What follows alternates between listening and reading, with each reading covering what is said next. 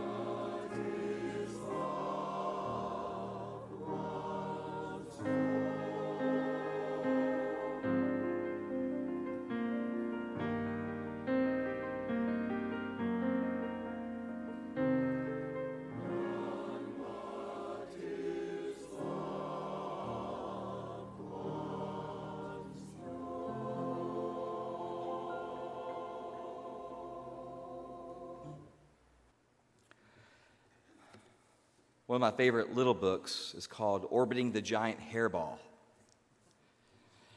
It's really good, actually. I should read it sometime. The author is Gordon MacKenzie. Gordon MacKenzie was an artist. And when he retired from Hallmark greeting cards, his job title was Creative Paradox. Think about that. That meant he was paid to think outside the box, to challenge others, to risk being unique, and get them to use their imaginations, to free their creative juices. It was a tough job, he said. He found that something happens that makes adults lose their creativity.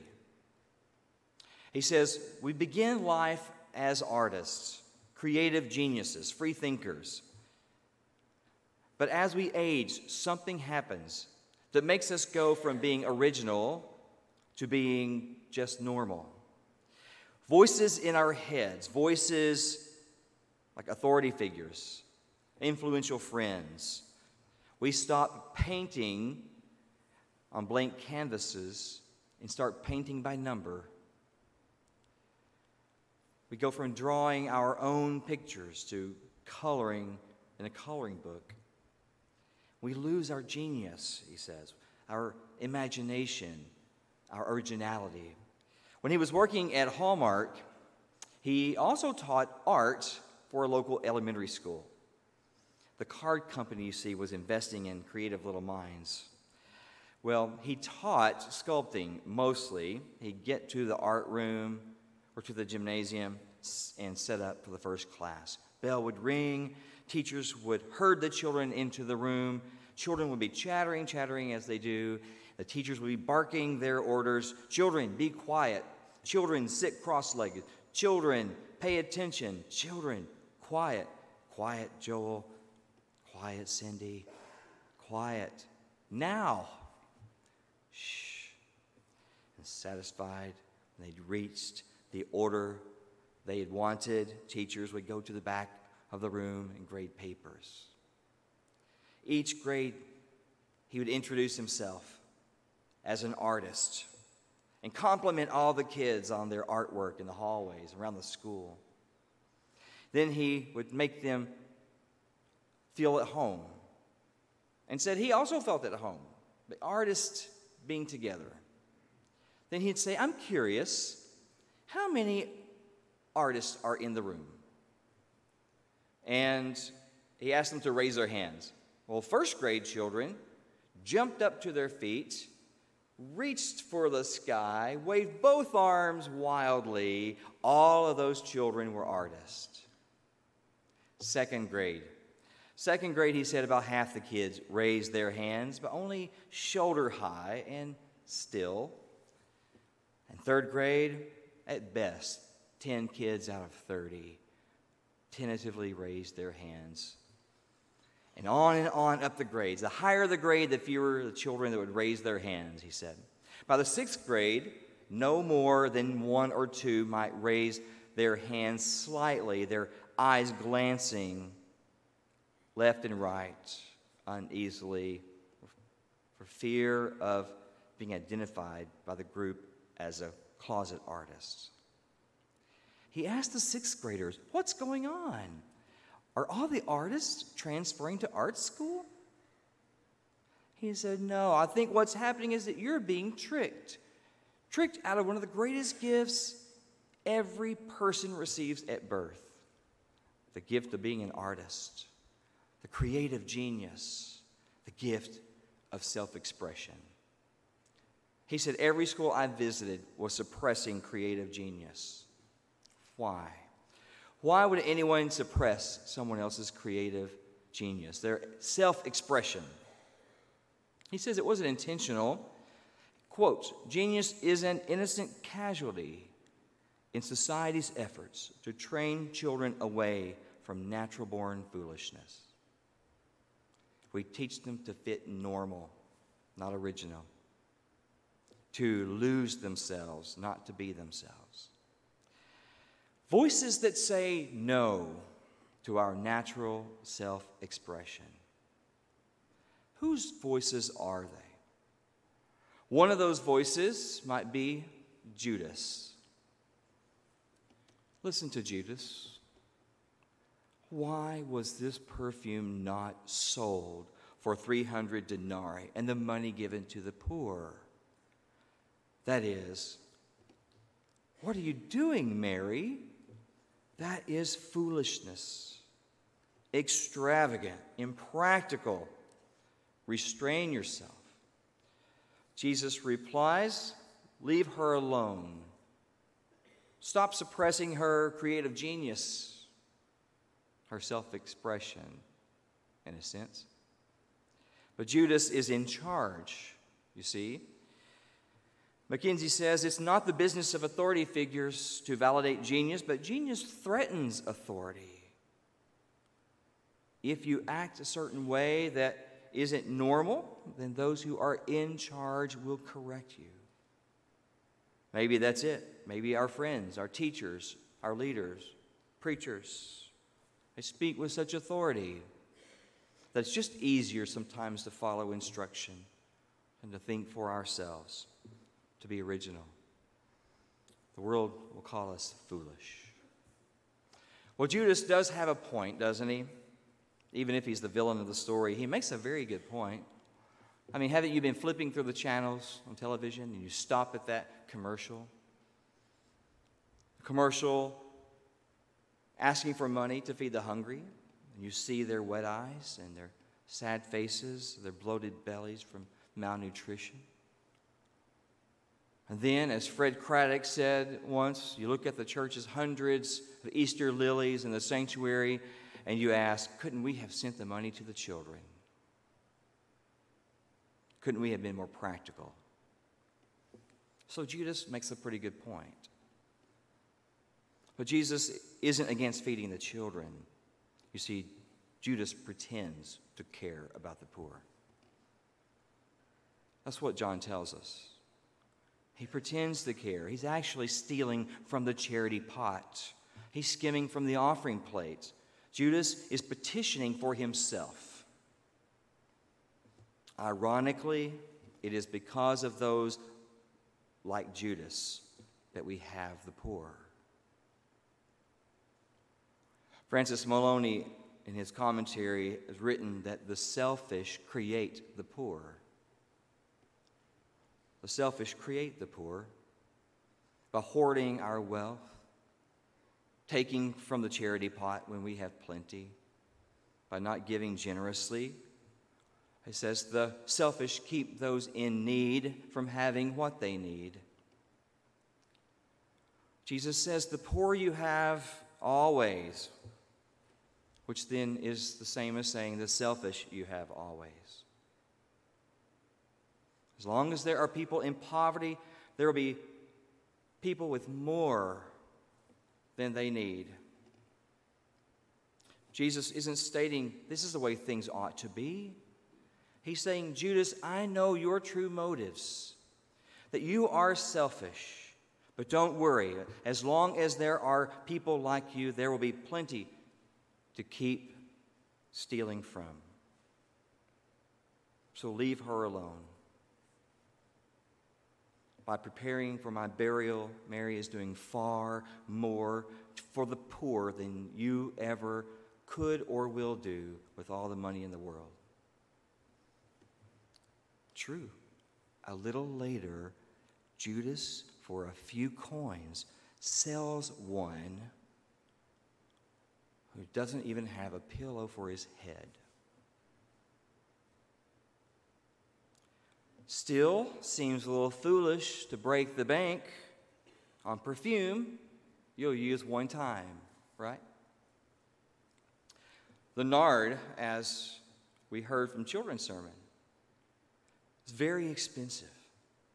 This perfume was very expensive. What's the most expensive perfume you can think of? And imagine that.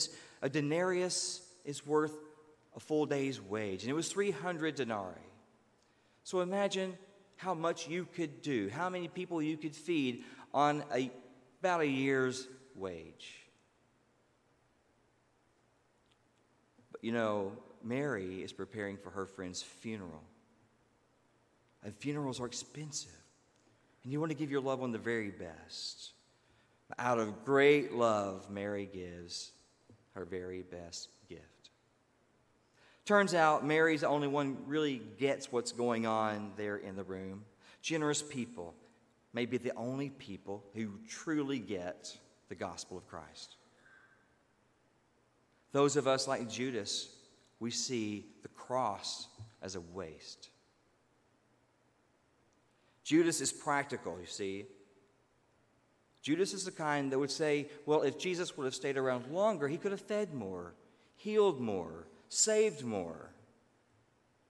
To Judas, the cross of Christ is extravagant, wasteful, an impractical way to show love. But Mary gets it. Mary gets it. She loves generously. She loves sacrificially. She gives her best. And get this.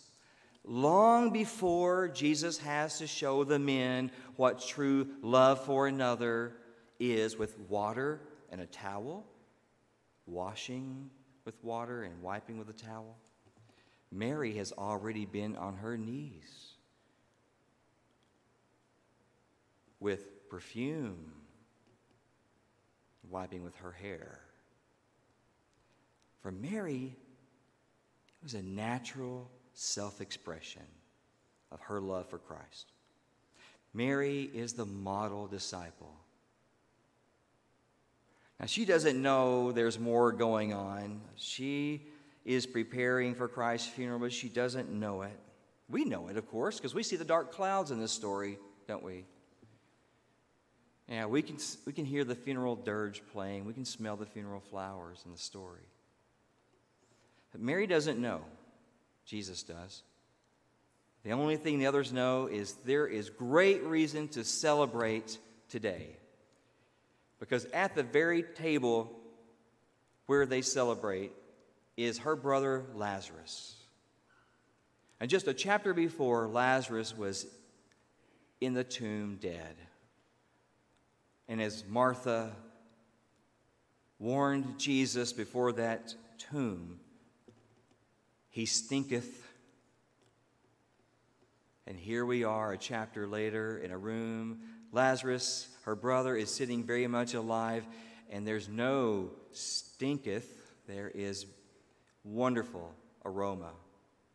The aroma of beauty and goodness and celebration. My, you would think this funeral was a party. Mary doesn't know it's a funeral. Her tears are tears of gratitude. What does Jesus mean that she saved her best for his burial? Not that she knew something others didn't, but accidentally perhaps, by loving with extravagance.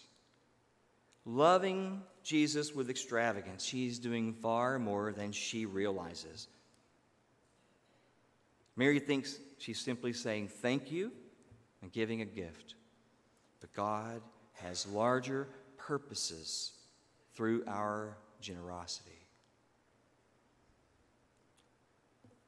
Does it mean her gift doesn't count since she doesn't really know what she's doing? Not at all.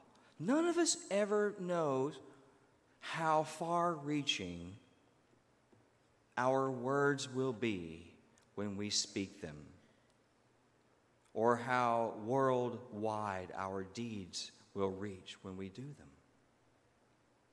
We never really know the little things like that little black boy in racist South Africa while walking down the sidewalk with his mother. And a little radical gesture of kindness. A white man walking by tipped his hat to that black woman.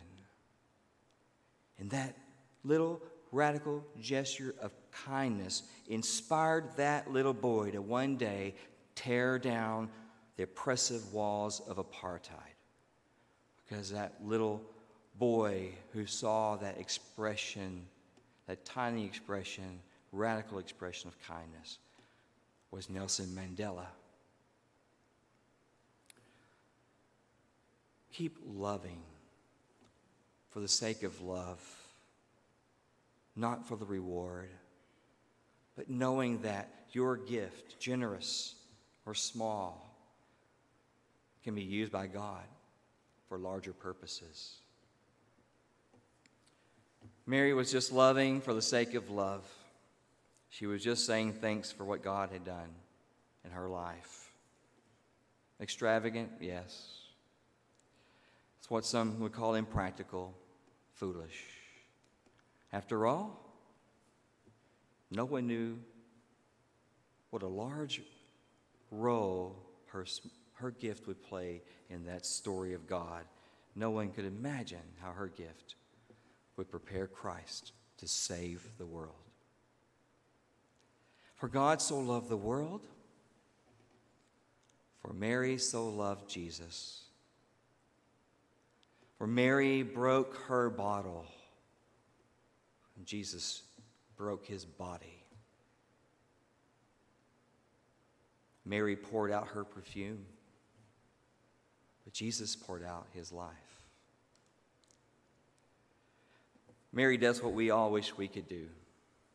And maybe we still can. Maybe we can. Maybe, what if this Easter we simply love God for the sake of loving and not for what we can get in return. Just for the reward of love. What if we were to break our bottle of perfume, whatever that might be? Break our bottle of perfume and gave our very best offering or donated our most sacrificial amount of time to a mission? What if we were to give so that others would call us impractical, foolish? What if we gave such that others would call us foolish? What might God do with our gift? It may be if we hold back our foolish, extravagant self-expressions of love. If we hold back, that we may never grasp that most foolish, extravagant, impractical gift of love ever given up there on that cross. Let's pray together. God, we feel the tug of Judas.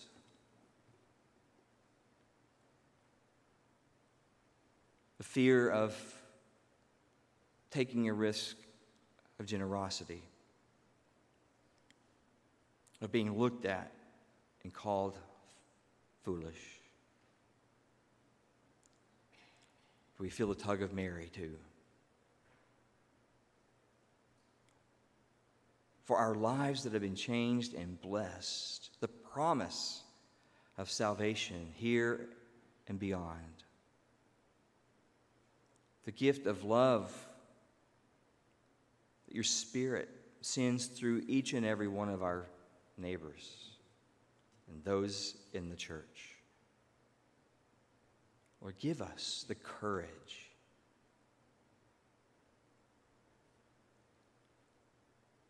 our self-expression not to be suppressed.